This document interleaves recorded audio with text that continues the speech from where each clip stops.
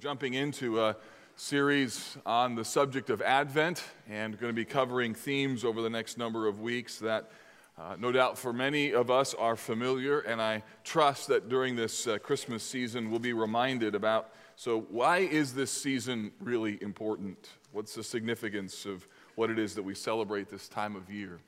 This morning, the main focus of our time in the Word is going to be on the name. That's the title of the message today. Before I get into the specifics of the text, let me just ask you a question, one that you really need to think about, and it's this. When you have a friend who's walking through a season of deep suffering, what do you do? When you have a friend who the bottom sort of has fallen out of their life and they're walking through a very difficult valley, what are the things that you say? Or maybe better, what are the things you shouldn't say? One of the best things that you can do, just if you're going to do anything, do this. Say little and just be there.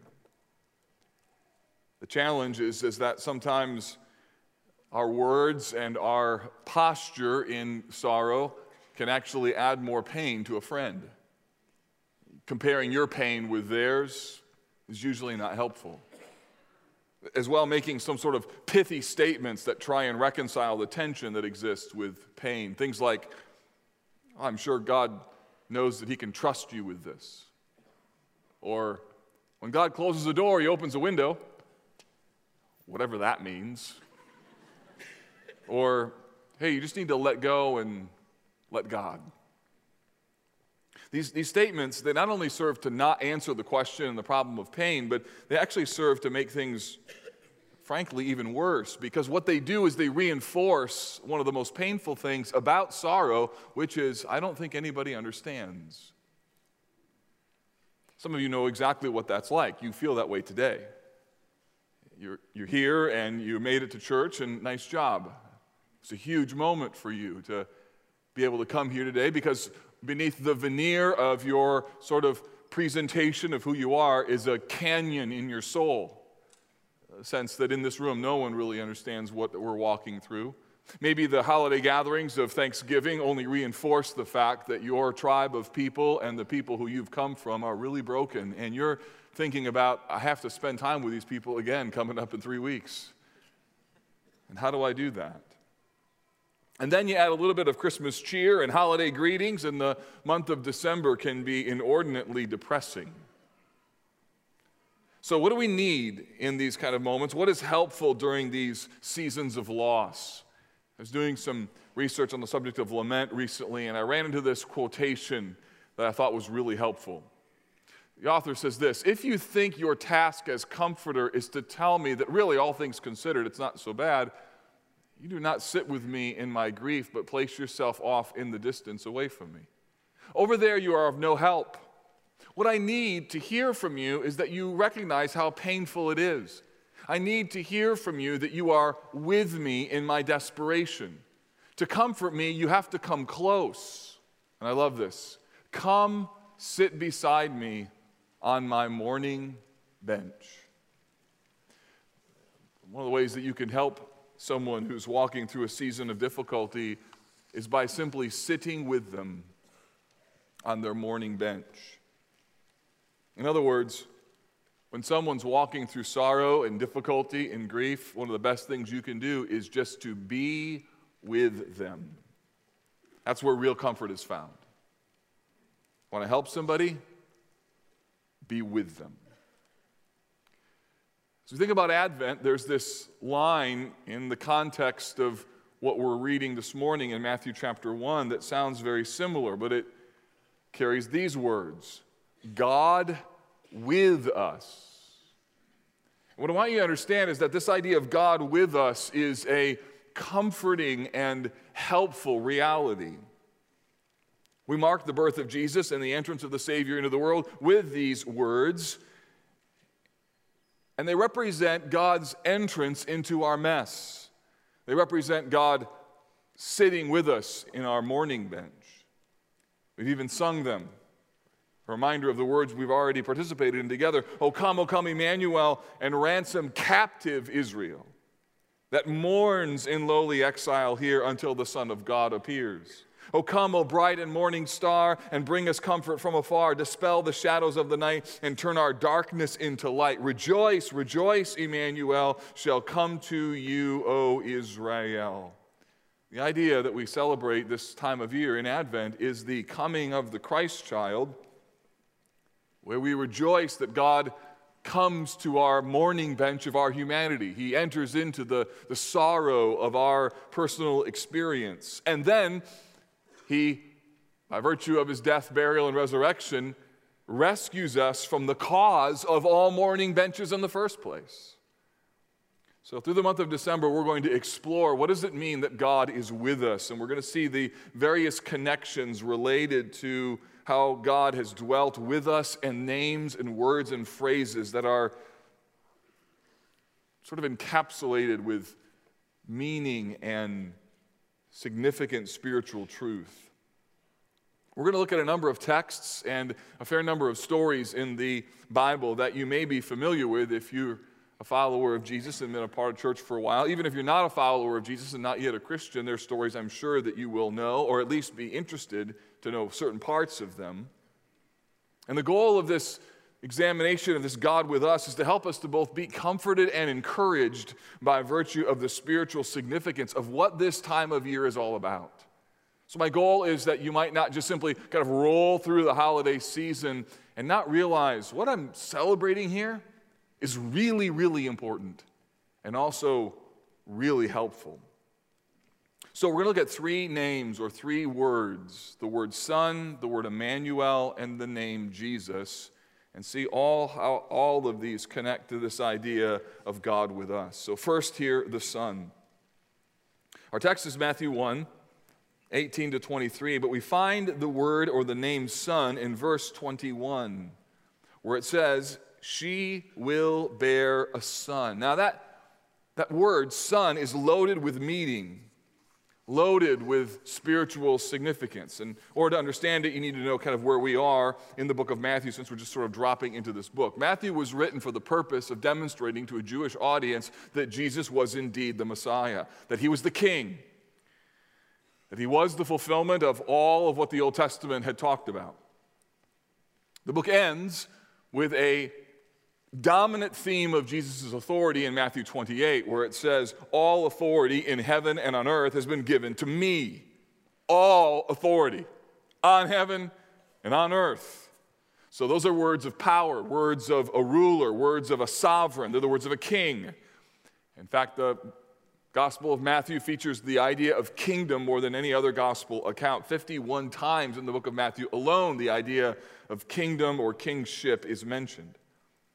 If you look previous to verses 18 to 23, you'll see the genealogy of Jesus. Even the genealogy, it's not just a mere listing of names, it's a demonstration of how Jesus is connected to the royal line of David. And then ahead in chapter 2, we find the story of the wise men, which is meant to demonstrate that this king was recognized by other kings, that he was indeed a ruler, special, and to be honored. And so these kings come and pay homage to him. And then, later on in chapter 2, Matthew quickly identifies that he not only is one who receives homage from other kings, but he's also a threat to earthly kings, in that Herod seeks to destroy him by killing a number of children in the city of Bethlehem. So Matthew moves quickly in his book to introduce Jesus as the king. But he begins with this idea of him being a son. So Jesus became a man. The second member of the Trinity became flesh and blood. The Messiah had a mother whose name was Mary. Verse 18, now the birth of Jesus Christ took place in this way: when his mother Mary had been betrothed to Joseph, before they came together, she was found to be with child from the Holy Spirit. So here we see the scandal of Christ's birth, and that Mary is now pregnant. She's betrothed, and Joseph makes an appropriate assumption, which is that Mary has been unfaithful. However, the text tells us that the virgin birth is a part of Jesus' story, this important doctrine of the church. That means that Jesus was both man and God, that he was a man had a mother named Mary, but was conceived by the Holy Spirit, so that Jesus is both deity and humanity.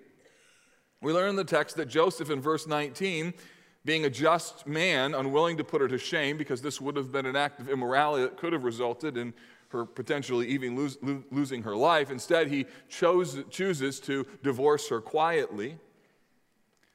And in an intervention in this moment, an angel comes and says to him, Joseph, son of David, do not fear to take Mary as your wife, for that which is conceived in her is from the Holy Spirit. She will bear a son. So Advent, then, is a time that we celebrate the humanity of Jesus. The second member of the Trinity became human. He was born. Jesus was Mary's son. Now, for us, it just doesn't seem quite as scandalous, not only because it's familiar, this idea of Jesus becoming a man, but also because human beings are the ultimate representation of God on earth. So we're the highest form of life on the planet. And so there's a tendency for us not to see Jesus' humanity as a shocking reality as what it is. Let me try and help you with this. Imagine the sovereign God with body odor. Imagine the Son of God with pimples, burping. Gets worse. Having food in his teeth, passing gas. You allowed to say that in church? In our first service, we had a little kid up there go. Imagine the Son of God stubbing his toe, picking his nose, talking with food in his mouth, falling into bed exhausted, or having a woman wink at him. It's shocking, isn't it? Like these things, they're hard to even, as I say them, they feel uncomfortable, and they should, because the humanity of Jesus was a cosmic shock. God became man. Jesus became a son. It means that Jesus enters into the mess and the brokenness of our world. And so, besides just the fallen nature of the people around him, Jesus enters into the mess of whispers about his family background. In fact, in John chapter 8, the Pharisees throw his questionable birth from their perspective into his face, and while they're talking about who is Jesus' father, they throw it at him that, well, at least we weren't born of sexual immorality. You ever lived walking by a group of people and they're whispering, and you walk by, they stop? That happens to me every Sunday. It's an odd feeling. It's an uncomfortable feeling. You ever lived with half-truths being said about you and there's nothing you can do to clean them up? Ever lived about a few years with a perception that your family's a mess? Maybe in Thanksgiving you saw it in spades, and you're just like, man, I'm glad none of my friends see this. This is embarrassing. There's a number of reasons why it really matters that Jesus was a son, but among them it means that he understands what it's to live in our world. He really understands. The fact that Jesus was human means a number of things, even from a spiritual standpoint. Let me give you 5. It means, number 1, that Jesus is our sympathetic helper. It means that by his own personal experience, he knows what it's like to be human. He knows how to struggle. He knows about temptations. He knows about the pains of life. He knows about the sorrows. Jesus has stood at a grave and wept. He knows what it's like to walk in the world. Hebrews 2:18 says this, for because he himself has suffered when tempted, he is able to help those who are being tempted. So if you came to church today and you barely got here and you have this huge weight on your shoulders and you're thinking about the month of December and you're like, I don't know if I can do this. Like, this is a heavy season. I'm supposed to be happy, but internally I'm not. And you come into a crowd of people and you wonder, does anybody understand me in this room? And you know what? Maybe nobody understands you in this room, or maybe nobody understands you as you hear this message, but I can give you assurance, and you can rest assured that Jesus knows, because he became a man. He was human. He knows what it's like to walk where we've walked. He also then is our sinless representation. Jesus' full obedience as a man has the potential to count for those who were not sinless. In other words, Jesus' obedience can be applied to those who were not obedient. Listen to Romans 5:19. For as by the one man's disobedience the many were made sinners, so by the one man's obedience many were made righteous. So Jesus can be my sinless representative because he was a man. It also means that he can then become my sacrifice. The humanity of Jesus means that he can die in my place and to absorb the penalty that I rightfully deserved. Hebrews 2:17 says this, therefore, he, meaning Jesus, had to be made like his brothers. That's an unbelievable statement the Bible would make. He had to be made like his brothers in every respect so that he might become a merciful and faithful high priest in the service of God to make propitiation for the sins of the people. It also means because he's human that he can be my mediator, that my alienation from God requires that somebody stands in the gap, and that Jesus as a man is able to stand in the gap between God and me. 1 Timothy 2:5 says, for there is one God and there is one mediator between God and men, the man Christ Jesus. And it also means that Jesus then becomes my example to follow. So his humanity matters because he can be a helper, my representative, my sacrifice, my mediator, but it also means he can be my example. As a man, he shows us how to live. He provides a model for us as to what real obedience and what real righteousness is. 1 Peter 2 says this, for to this you have been called, because Christ also suffered for you, leaving you an example that you might follow in his steps. So here's your mantra. You can choose to be like Jesus if you're a follower of him. Your goal is to be like him. And that means that when you're walking through difficulties or you think of how you're going to act around certain difficult people, maybe it's at work, maybe in your neighborhood, maybe it's with family members that you're going to have to spend time with again, and you think, how am I going to do this? How you're going to do this is you're going to do your very best to be like Jesus. That's the goal. And you may even need to huddle up your children if you're married and with kids and to remind them, look, our goal in this event is for us to be like Jesus, regardless of what's said, regardless if they like us, regardless if they're supportive, regardless if when we close the door and leave, they're talking about us behind our back. At the end of the day, it doesn't matter because Jesus understands all of these things, and my singular goal in life is I want to be like him.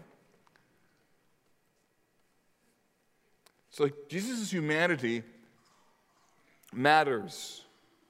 When you wonder what God really thinks of you, remember that Jesus absorbed all of your judgment. When you start to think about how God and you are so frightfully different, remember that it's Jesus who bridges the gap between you and God. When you're frustrated with your imperfections and your failures, when maybe you're like one of those people who comes to the end of the year and you think about all the things you'd hope to do in 2017, or you realize as your children get older, the things that you weren't able to teach them or to help them in, or you see things that are just intractable behavior patterns in yourself, and you realize, I am so fundamentally not where I want to be. Remember that it's Jesus who obeyed perfectly for you. And when you feel alone and when you feel abandoned, when you feel worn out, when you feel weary, when you are wishing that someone really understands, remember Jesus became a man so that he can understand. And my hope is that you'll realize that Jesus became a son so that when you feel like I don't think anybody really fully comprehends what I'm going through, that you could be able to spend time individually with Jesus and to be able to say, thank you that you became a man so that you understand what it's like to walk where I'm walking right now. So Jesus became a son. A son. Here's the second word. It's the word Emmanuel. In verse 22, Matthew goes back to an Old Testament prophecy. Matthew 1:22 says, and all this took place to fulfill what the Lord had spoken by the prophet. It says, quote, behold, the virgin shall conceive and bear a son, and they shall call his name Emmanuel. And then Matthew adds this, because this is the point, which means God with us. So what's happening here? This is part of a prophecy during the 8th century BC. At the time King Ahaz was in control, there was a looming threat from the nation of Syria that they would come in and invade, and Ahaz was inordinately afraid because of this fear of this nation that was going to come in. And in the middle of that season, Isaiah comes to Ahaz. Isaiah the prophet comes to King Ahaz and tells him, Ahaz, you're part of the line of David. You can trust the Lord. He's going to deliver you. But Ahaz would have none of it. Instead, he takes gold from the temple and he buys the nation of Assyria's support in order so that Assyria would come in and save him. Now, Isaiah knows this, and so he says to him, ask a sign of the Lord. He's trying to strengthen Ahaz's faith. Ask a sign of the Lord to help you believe. And Ahaz hypocritically says, he doesn't want to ask a sign of the Lord. And so therefore Isaiah gives him a sign of the Lord anyways, which is, behold, this virgin shall conceive and bear a son, and they shall call his name Emmanuel. It's taken out of the book of Isaiah. This idea is there's a woman who's going to bear a son, and that son is a symbol to you that God is indeed with you. You see, the problem is that Ahaz didn't want God's solution. He didn't want to be able to rest in God's ability to protect him and to take care of him. No, instead he wanted to use his gold from the temple in order to buy support from a foreign nation, because Ahaz would rather have the security of knowing how the deliverance would come than the rest and the tension of seeking God's face, believing that God somehow will deliver him. Ahaz attempts to solve his own problems, and yet God was the one who could intervene in this national crisis and preserve his people. So this prophetic word is then used by Matthew as the fulfillment of this prophecy. It was partially fulfilled in the Old Testament and then fully realized in the coming of Jesus, because the advent, the coming of Christ, is another example of God coming to rescue people from that which they could not rescue themselves. It is God coming near. It is God with us. It is the moment in history when God comes to his people. So Jesus becomes human. And here we also have the Son of God. We have God with us. This idea of God being with his people, being there to deliver them, being there to rescue them, is all throughout the Bible. Really, it becomes the bookends of the Bible from Genesis all the way to Revelation. Think in the Garden of Eden. God is with Adam and Eve before sin.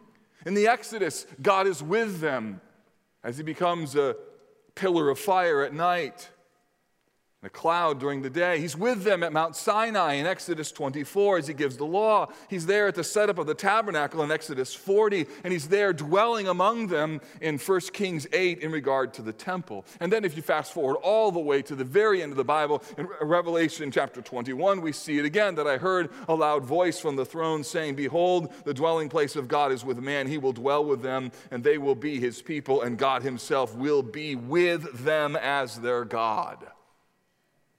Listen to me, from the depth of your soul as a human being, there is a relentless longing to be with God. You were made to be with him. Sin broke that withness as it relates to your relationship with God, and that's why Christ comes, according to John's account in John 1:14. The Word became flesh and dwelt among us.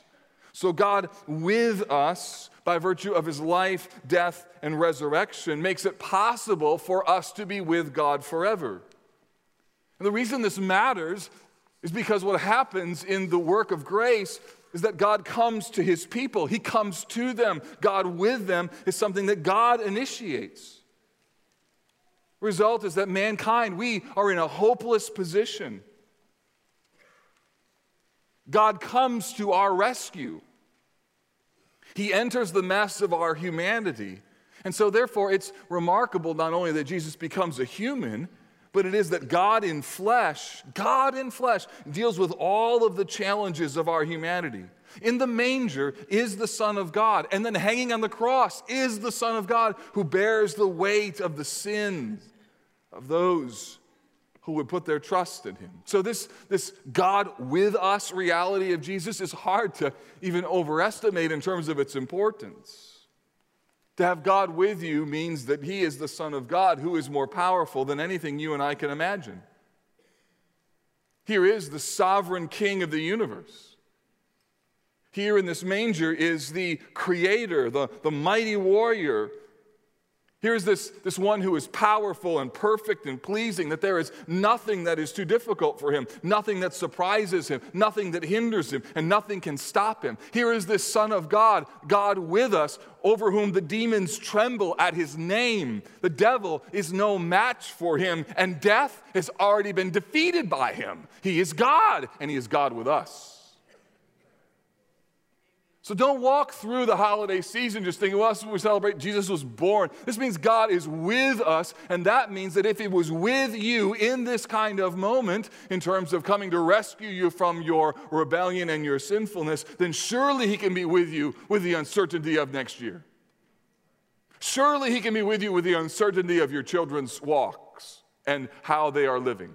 Surely he can be with you in the middle of some sort of health crisis. Surely he can be with you in whatever challenge it is that you are walking through. And the key to this time of year is to realize that the message that was sent in Advent is designed to be applied in so many other arenas, because God doesn't just rescue once, he rescues over and over and over again. And the Advent is the moment that we see his rescue most clearly, most evidently, and most powerfully.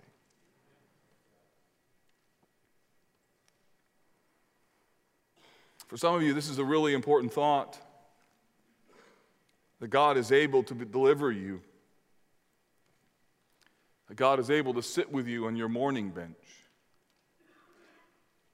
The entrance of the Son of God into the world means that a clear message has been sent about God's willingness to rescue people. So Advent is a time when we remember, what does it mean that God is with us? So we have the word Son, we have the word Emmanuel. Final word, final names, the name Jesus. Go back now to verse 21. It says, "She will bear a son, and you shall call his name Jesus."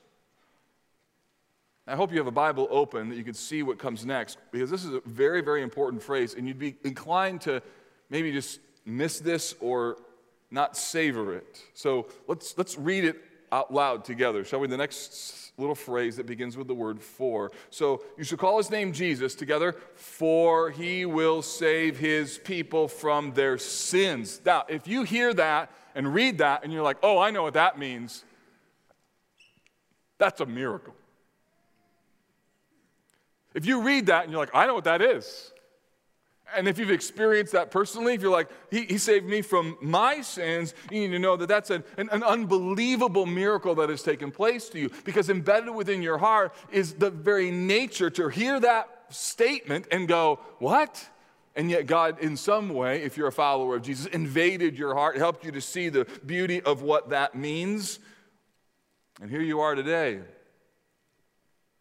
considering God with us. The name Jesus means Jehovah saves.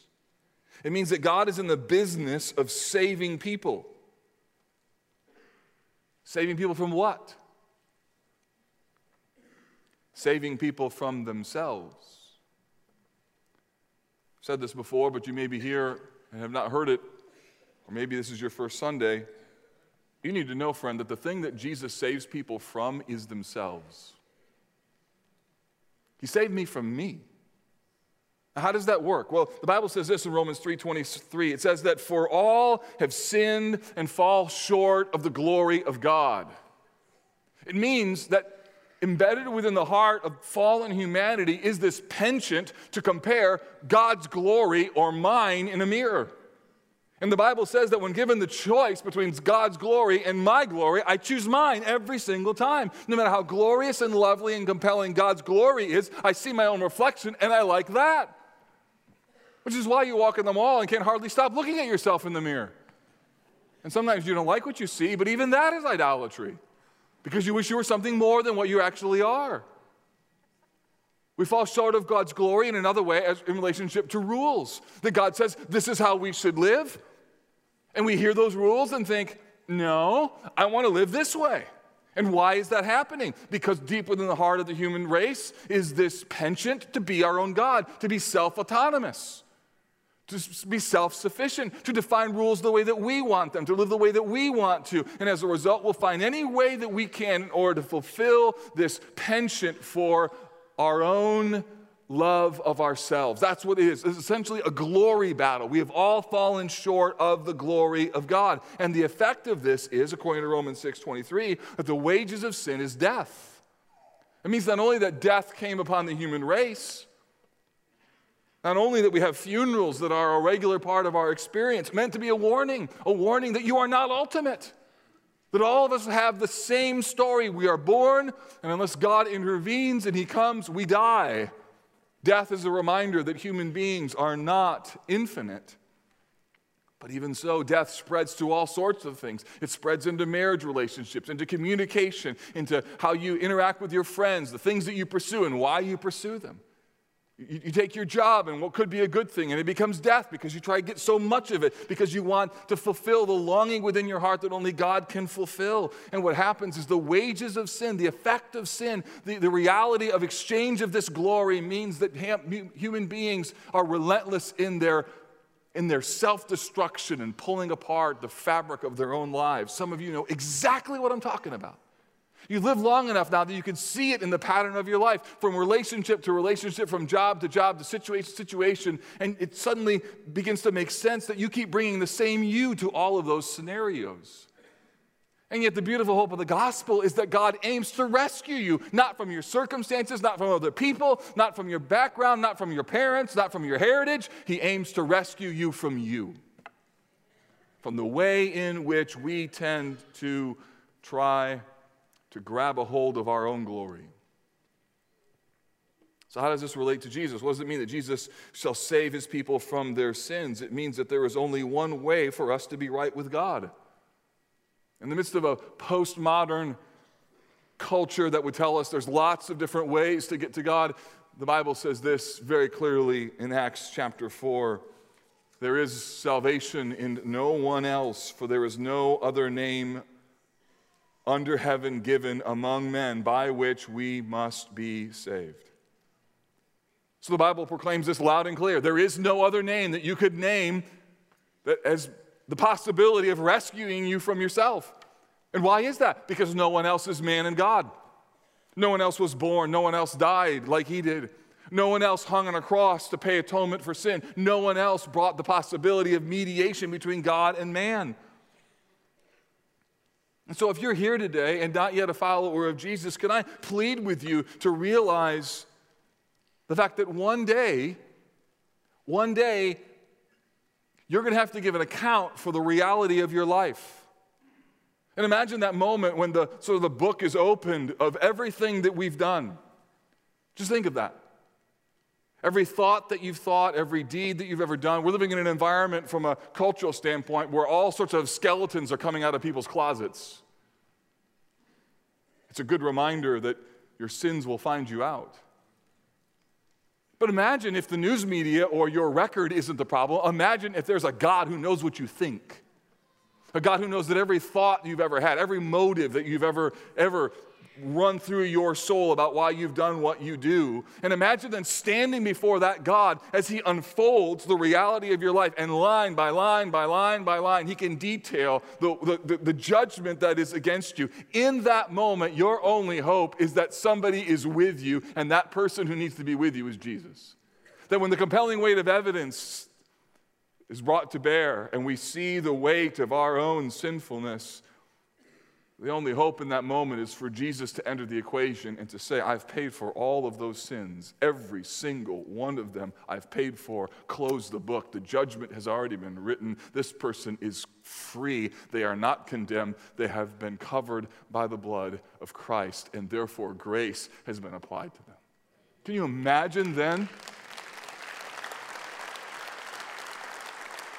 Can you imagine then why the new heaven and the new earth is so unbelievably glorious and beautiful?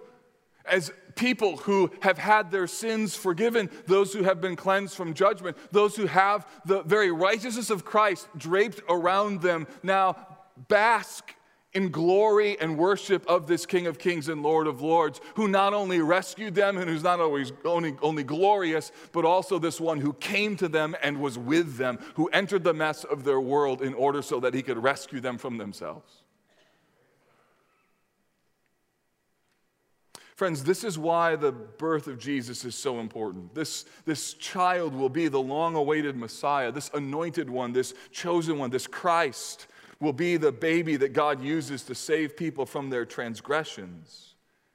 That underneath all of the conflict in the world, underneath all the wars, all the core problems associated with crime and injustice, all the dynamics related to death as our enemy, we have this one singular thing that is present in our hearts and in the world. It is sin. It destroys everything, separates us, tarnishes us, kills us, even damns us. And yet the Son of God named Jesus can change all of that. That's why his name means Jesus saves. And the effect is that as God lavishes his love on us, it changes how we think about ourselves and our world. Just finished a great book. Skye Jethani, I think is how you say it, his book called With, Reimagining the Way You Relate to God. In one of the chapters, he quotes Henry Nouwen, who says this about God's love being lavished on you. If you keep this in mind, that God loves you, you can deal with an enormous amount of success as well as an enormous amount of failure without losing your identity. Because your identity is in that you are loved. Long before your father or mother, your brothers or sisters, your teachers or your church or any people, you were in a loving. Let me read that again. Long before your father, mother, brothers or sisters, your teachers or your church or any people touched you in a loving as well as in a wounding way, long before you were rejected by some person or praised by somebody else, that voice has been there always saying, I've loved you with an everlasting love. That love is there before you were born and will be there long after you die. And the greatest demonstration of that love is that Jesus comes as a son. He comes as Emmanuel.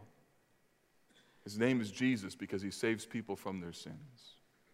And so my question would be, if this hasn't already become true in your life, why not turn from running your own life and instead say, Jesus, I'm done. I need you to come and transform me from the inside out. Why not make Jesus king today? Why not be done with the running and the exchange of glory? Why not be done and instead invite him to conquer your sin and invite him to take over? The name Son, the name Emmanuel, the name Jesus all send a glorious message. It is that God is with us. If you're a follower of Jesus, you need to know that God is with you even today, and he's demonstrated over and over in his relationship with you, his ability to rescue you, help you, and to walk through whatever trial or difficulty that you're in. And this morning, you may just need to be reminded, God, thank you that you are still with me. And if you're not yet a follower of Jesus, it means that today God can be with you as for the first time you step across the line and say, I actually believe. I believe. Because at the end of the day, what Advent is this, that real hope comes from God's help.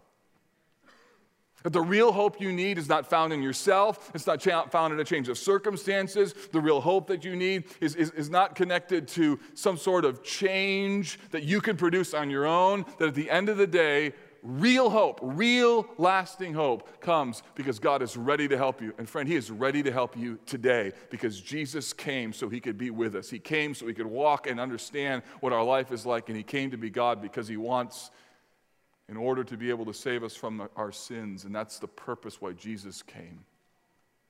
And that's the purpose of this Advent season.